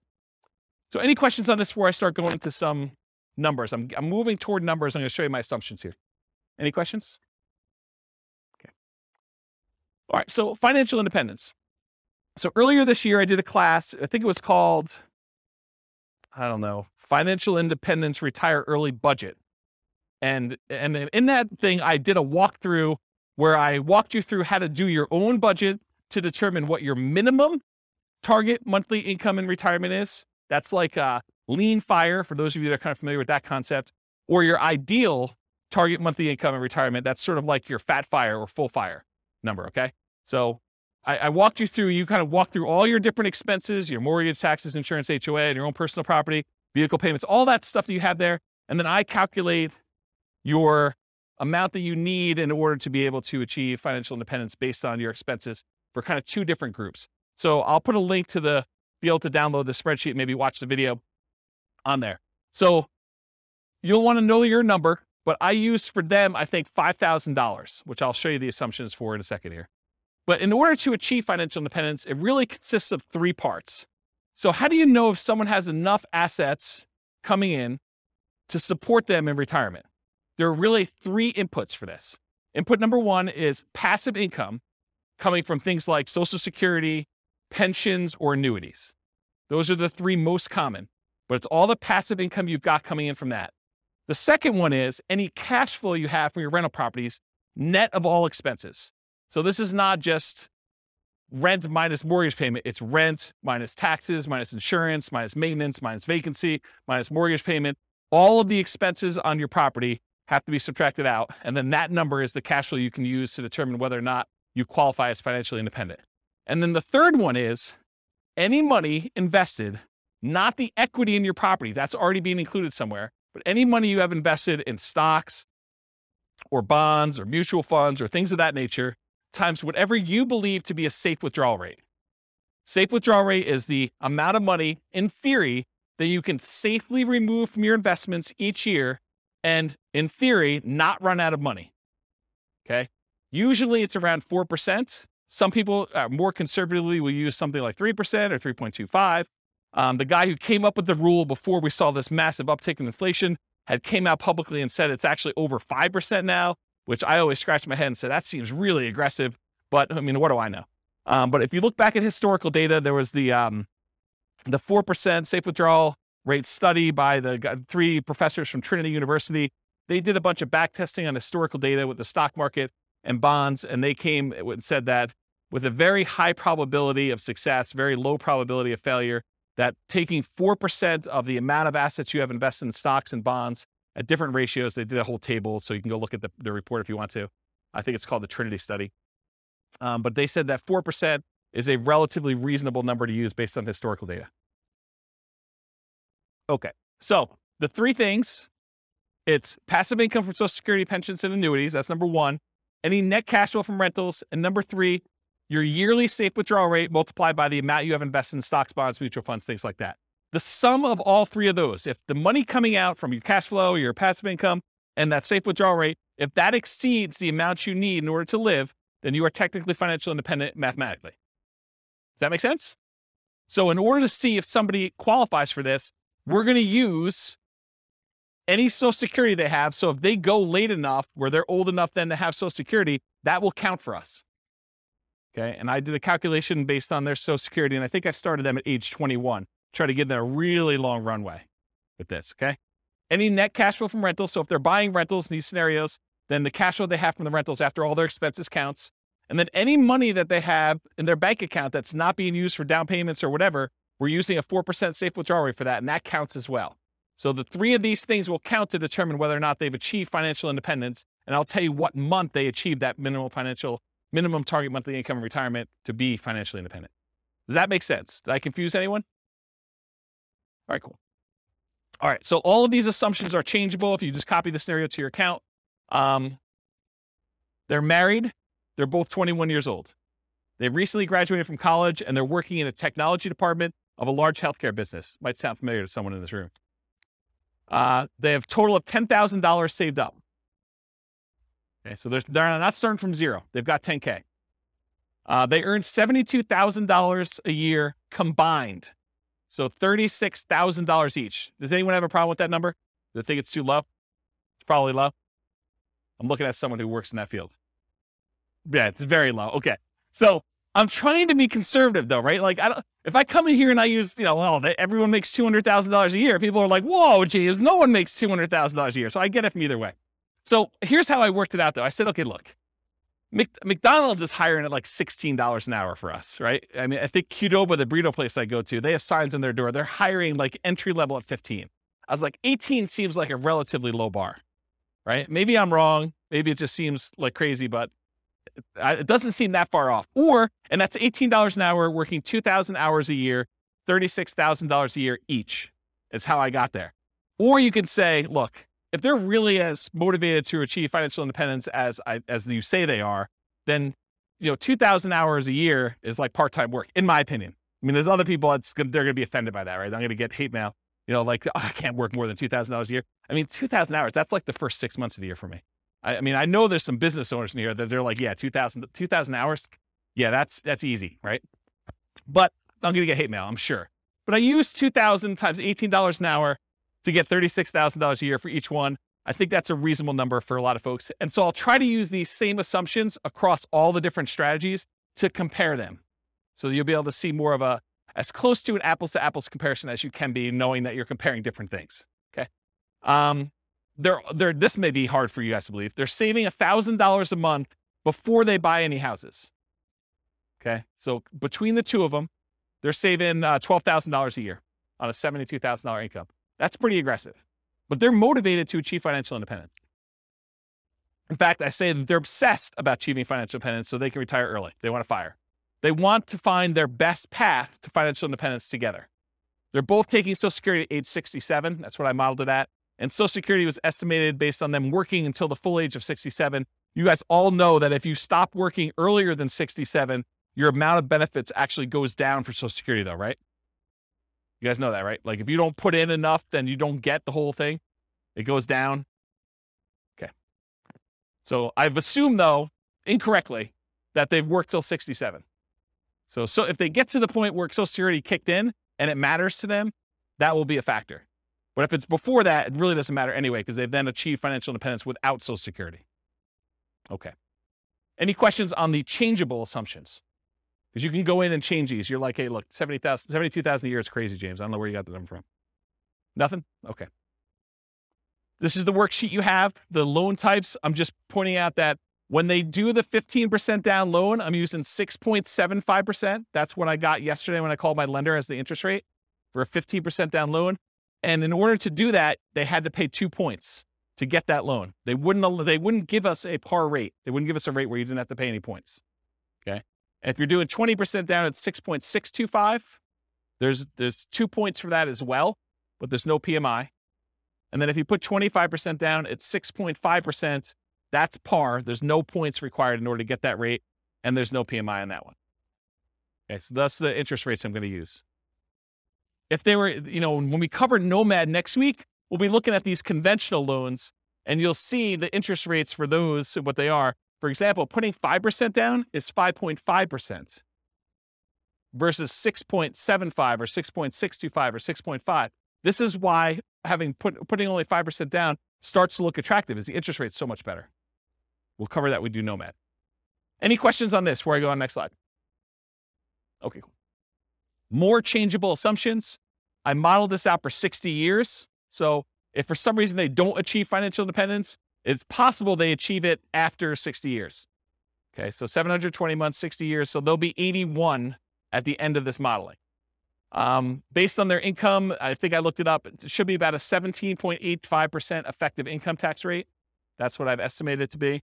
I'm assuming a 3% inflation rate over a very long period of time, guys. 3% is reasonable. I know we've seen crazy numbers recently, but look out long time in history. 3% seems right about there. 5.5% mortgage interest rate for the owner occupant, but they're not doing owner occupant except in some examples here, but they're doing the investor rates, which are listed on your spreadsheet. They have a 4% safe withdrawal rate number. They have $5,000 minimum target monthly income in retirement. So they're trying to get to the point where they have $5,000 a month in passive income from those three sources in order to be considered financially independent. And I do adjust for inflation. So it's $5,000 today, but in the future, it may be $7,000 or $8,000 or $9,000, depending on what time it is. Okay. And why did I pick $5,000 when they're making $6,000 a month? Because they're saving $1,000. So I want them to be at the same level of lifestyle, not at the same income.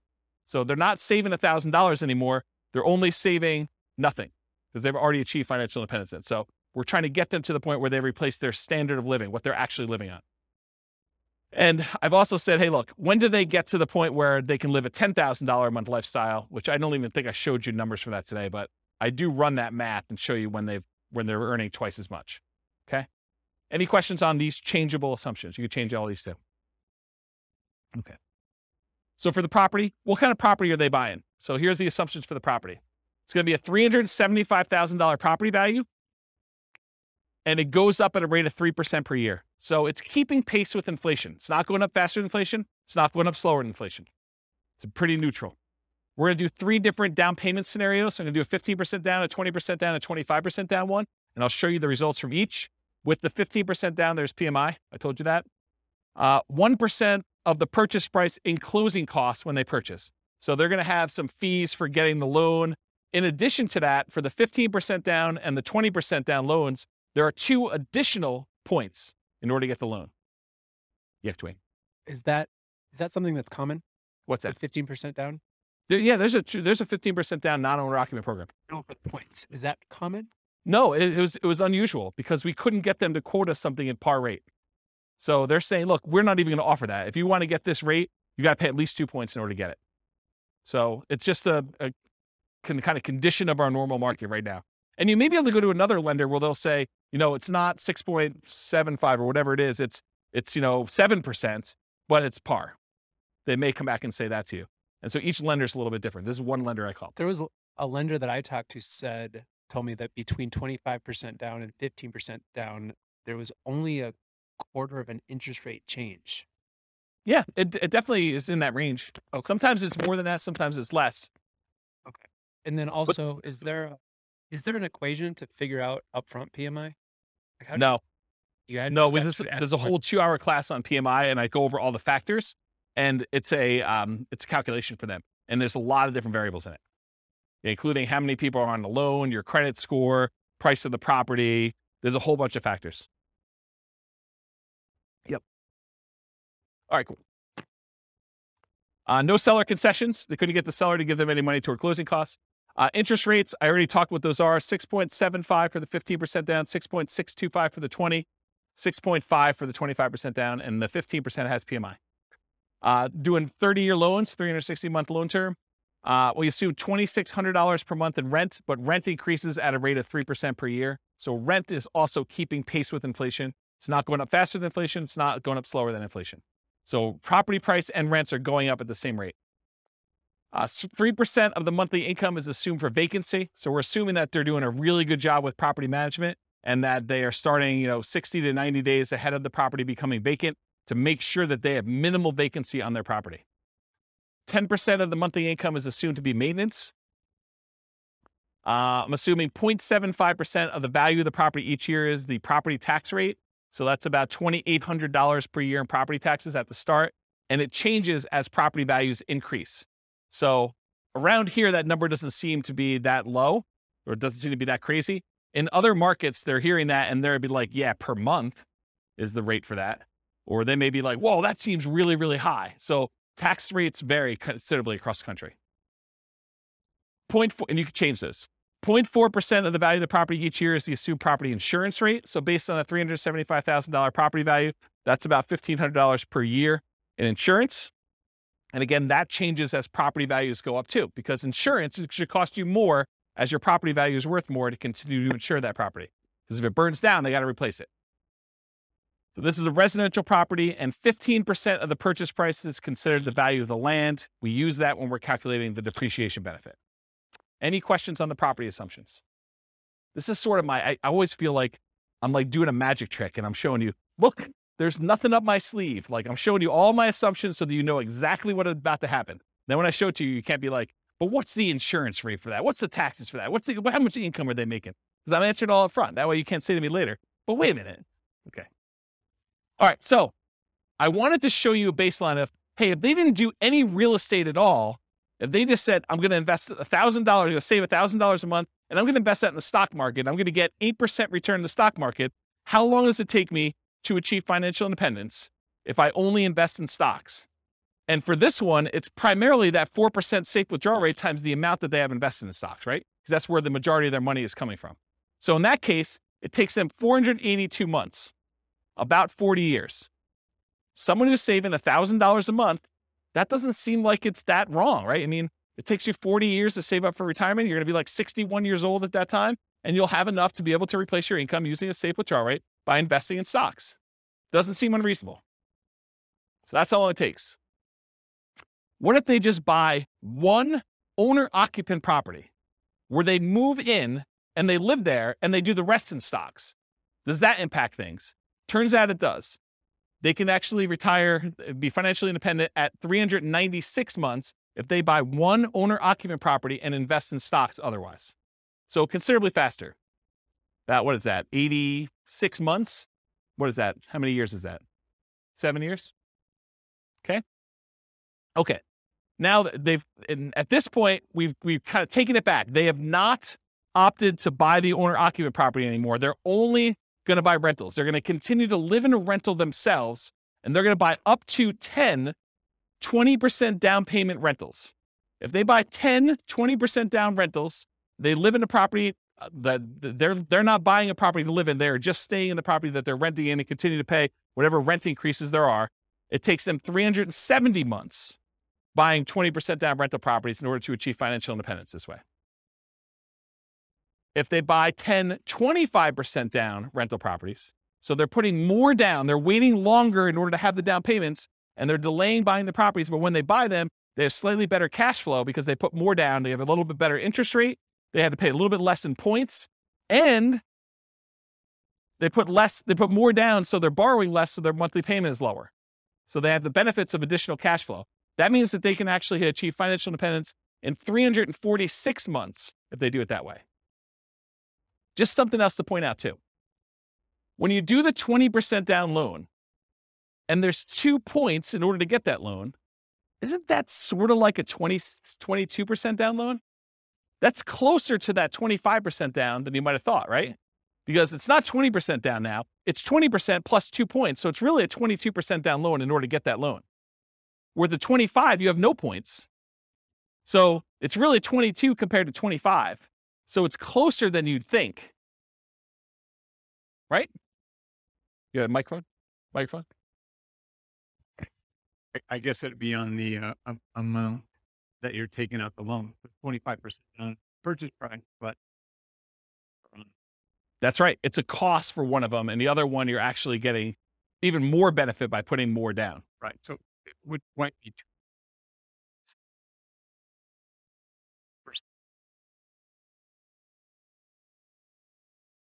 Yeah, I see what you're saying. Right. Yeah, you're right, because it's the 20% down is on the initial purchase price and the 2% is on the loan balance. Yeah, you're right. So it's 80% of the 2%. Right.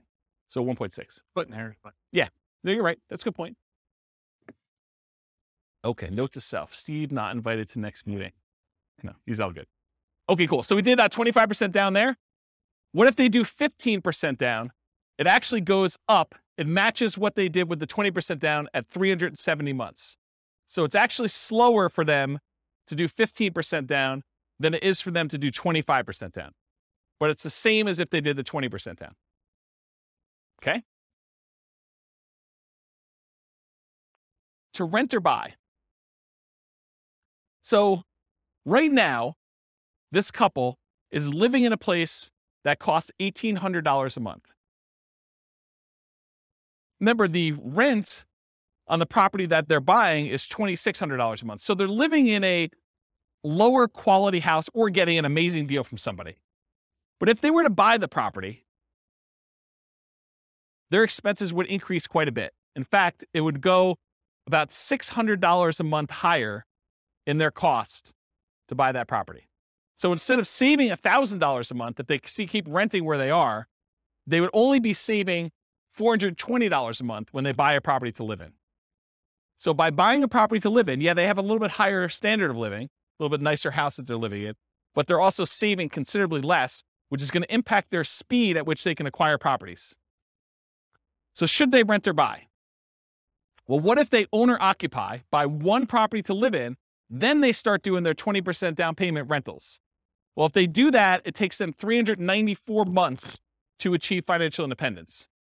Before, if they didn't own or occupy, they were able to do it with 20% down rentals at 370 months. So it takes them 2 years longer if they decide to own or occupy and live in a little bit nicer property to achieve financial independence. What if they do 25% down? In that case, it takes the same exact amount of time, 394 months. That's if them buying a property to live in and then saving up to do 25% down payments to do that. What is going on at 394 months that they're both the same? We'll come back to that. And then finally, if they do 15% down, it's still 394 months. Why are they all the same? Does anyone know why they're all the same?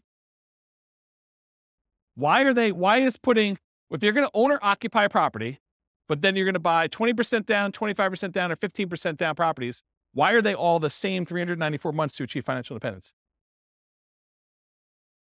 It's not that they all get paid off. It's that their owner-occupant property, they bought it not immediately because they didn't have enough for a down payment, so it took them a little while to save, but their owner-occupant property gets paid off at that point. And when you actually have your owner-occupant property paid off, you no longer need $5,000 a month to maintain that same standard of living. You actually are $5,000 a month, whatever that mortgage payment was, less. So your target to be able to achieve financial independence now drops. You no longer have to be able to afford that mortgage payment. You still need taxes and insurance, but not the principal and interest part. So that happens at month 394, because now they no longer have a principal and interest part of their mortgage payment. So the threshold for them to be qualified for financial independence is now lower. So they achieve it. That make sense? Okay. So why are they similar? Paying off your primary residence reduces the amount you need to qualify as financially independent. These are all right around when they pay off their primary mortgage, including the one where they bought one owner-occupant property and they had stocks, because that also lowers the threshold then too. Okay? Any questions on this? Sweet. So changeable short-term rental assumptions. And I talked a little bit about this. Rents are going to be higher, but fees and expenses on rents will be significantly higher as well. Overall, I've assumed that the net after all the additional expenses will be 25% higher. So in this case, instead of $2,600 a month, I'm assuming you're netting $3,150 per month in rent. But I also added some more to maintenance. My thinking was, hey, look, if you've got a property and you've got a lot of turnover and people are living there and actively being in there, you're probably having a little bit more wear on a property than having a tenant living there for a year and having just regular turnover, or a year or more. Okay. So I assume that maintenance went from 10%, which is $260 a month, because it's 10% of the $2,600, bless you, or 20% of the $3,150, which is $630 per month. So now this has increased quite a bit. And so when you have both a 25% increase, but then this is increased by whatever that is, almost $400, it means a very modest increase in cash flow. So here's cash flow at year 10. When you had it with the short-term rentals, you're doing about $220. I'm sorry, you're doing $467 a month with a short-term rental and $220 a month if you were just doing the long-term rental. So you're still doing more cash flow, but it's not quite as significant as you might have thought. And I may be completely underplaying this, where you may say, but James, I'm really doing twice as much in rent, and my maintenance is closer to 20%, or maybe it's 25 or whatever it is. But doing twice as much in rent, my number is going to be much, much better. Yeah, that's why all these assumptions are changeable. Go load it up and change the assumption and rerun it and see what your number is. But based on this, I wanted to show you what the impact of achieving financial independence is, even with just this modest increase. Okay? So, now doing the short-term rental with 20% down, they achieve financial independence in month 298. It's significantly shorter than all the other options we've considered so far. So getting that extra rent matters. And then 25% down, it's 285 months, which is even shorter. And putting 15% down, it actually is the same as if you bought 20% down rentals. Okay. So it does increase it. The best one is doing 25% down for short-term rentals. And then what if you owner occupy and then do short-term rentals? Those are all right here. Buy one owner occupant, then short-term rental, 20%, 25 and 15%. So it bumps it back up to 346 months for the 20%, 334 months for the 25% down, and 345 months for the 15% down. So it's sort of what you'd expect. Any questions on that? That's it. I will stick around for questions. I got applause, right? Any questions on any of that? Overwhelming? Microphone? See. Yeah, I don't know how many people will care about this question or the answer to it. It was sort of related to PMI. Do lenders care the source of your down payment? For example, if you're actually using HELOCs, not cash, is a lender going to care ahead of time, what the interest rate on your HELOC is? Are they going to try to pre-compute, these monthly payments on your HELOCs? Or are they just going to say, oh, 25% is 25%. I don't care if it's cash or, whatever. Yeah. So that's a really good question. I'll answer a couple parts of it and then tell you definitely talk to your lender to find out. Okay. And if you're concerned that you don't want to, muddy the waters with the lender you're actually using, call a different lender and get a generic answer to the question and then call your lender to verify. But here's how I would think about this. I think the lender is going to definitely take into account the payment you would have on your HELOC to qualify you from a debt to income perspective. So that will definitely be a factor for qualifying for a loan. However, I don't think that they would have a problem with you using the HELOC as the source of your down payments to do that. But it's possible that these loan programs can change and that they might, raise an eye at it as things change. But my understanding is that you can use HELOCs for down payments, but they do take into account the payment you would have on your HELOC to qualify for your DTI calculation. And they may even do more severe than what you might imagine. They may say, because you have the capability of borrowing up to this amount, we are going to use the max. So they might even do something like that. But talk to your lender to find out for sure. Was that all the parts of the questions? Okay. Yeah. Yeah, because I know people do cash out refinances and then they use the money in order to buy properties as well. So I would think the HELOC would act very similarly to that. But they do, in general, they do care where you get your down payment from. If money just suddenly shows up in your account, they're going to want you to source it. They're going to want you to tell you where you got it from. I sold my Dogecoin or whatever it is. Right, exactly. So they're going to want to know. And then you may need to produce documentation on such things, which, this is part of the challenge with a lot of these crypto things, right? It's like, unless you have a really crypto-friendly bank, might get tricky. Any other questions? Oh. Can you go back to the slide that shows I'm just curious about the 15% versus 20% versus 25%. What are these? Yeah, not the short. Yeah. Not the short-term rental? Not short-term. Yeah, I think you're on the right one. I think these are the non-short-term rental. I'm just curious. Oh, these are the owner-occupant ones. Oh, they have both of them on there, but. Yeah. So what are the variables that you think make the difference between the 15, the 20, and the 25? Like, why are these the same or why are these different? Why is the 25% better than the 15? Is that two reasons? PMI? Yeah, well, PMI, I think it's going to be a factor, but it's really the two reasons I talked about. The interest rate's much better on the 25%.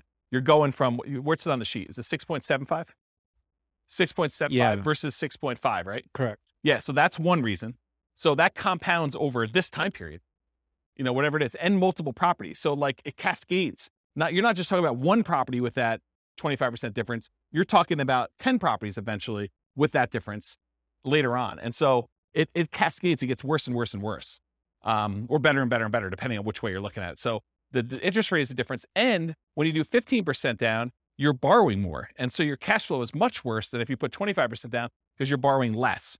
You're putting more down. The amount you're borrowing is also down, and the interest rate is better. And so that does make a huge difference in cash flow. And you think does that cash flow make up for the fact that you're putting less down so you have more cash to buy your next property with a 50% down? You don't have more cash. They're buying properties as soon as they get to the point where they have enough down payment and reserves.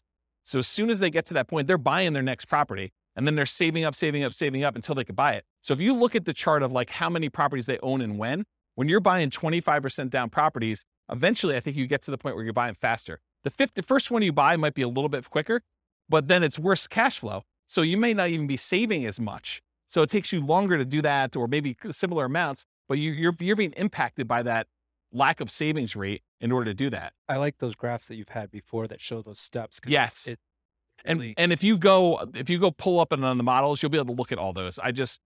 The complaint I sometimes get is, James, you show me 300 charts. No. Right. Yes. It is the complaint I get, which, I mean, I like charts and I like showing the charts so I can show you all this stuff. But sometimes when we don't have that chart, like I've occasionally even said to people in the room, this chart, I'm not even gonna talk about unless someone challenges me, because I want to be able to show you this as to like how I got to where we are. And it's sort of like, it's like ammunition for arguments in class. But, today I tried to keep it simple and simplified it.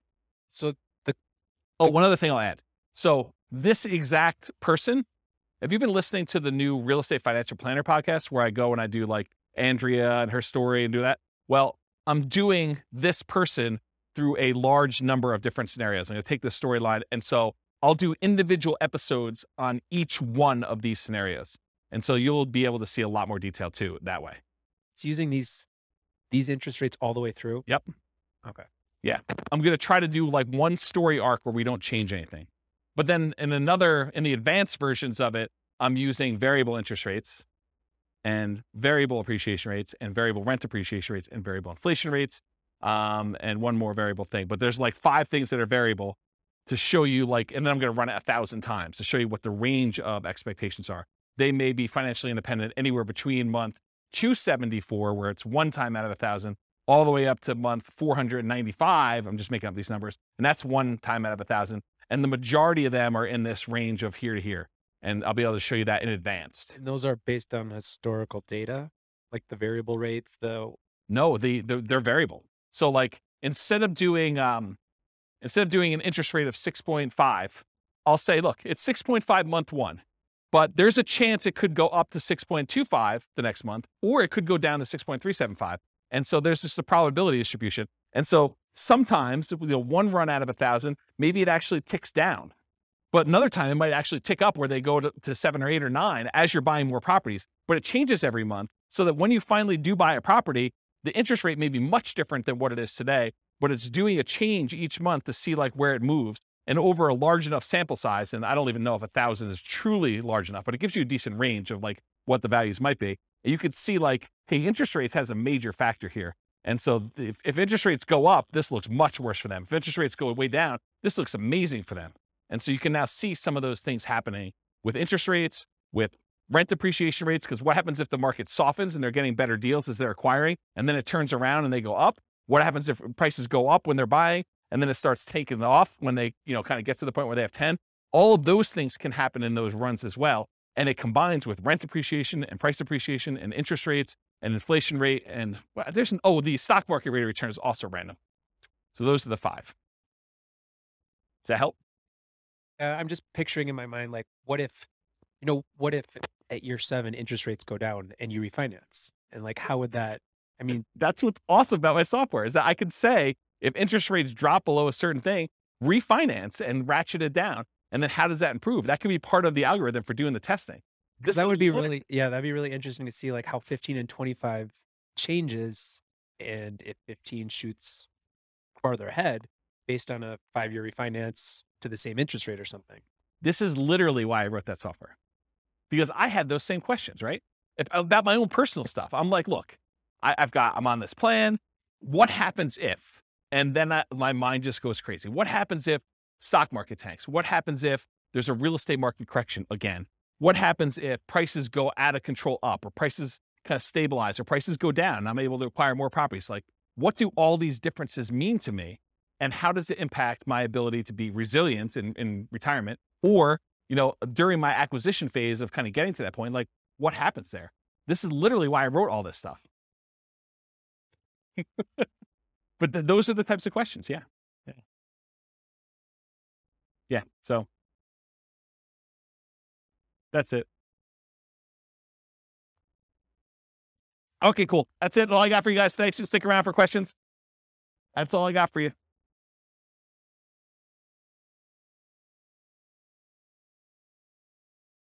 With home prices up, mortgage interest rates up, and rents up, but not quite enough to counteract the higher prices and interest rates, cash flow on rental properties in Asheville is harder than ever.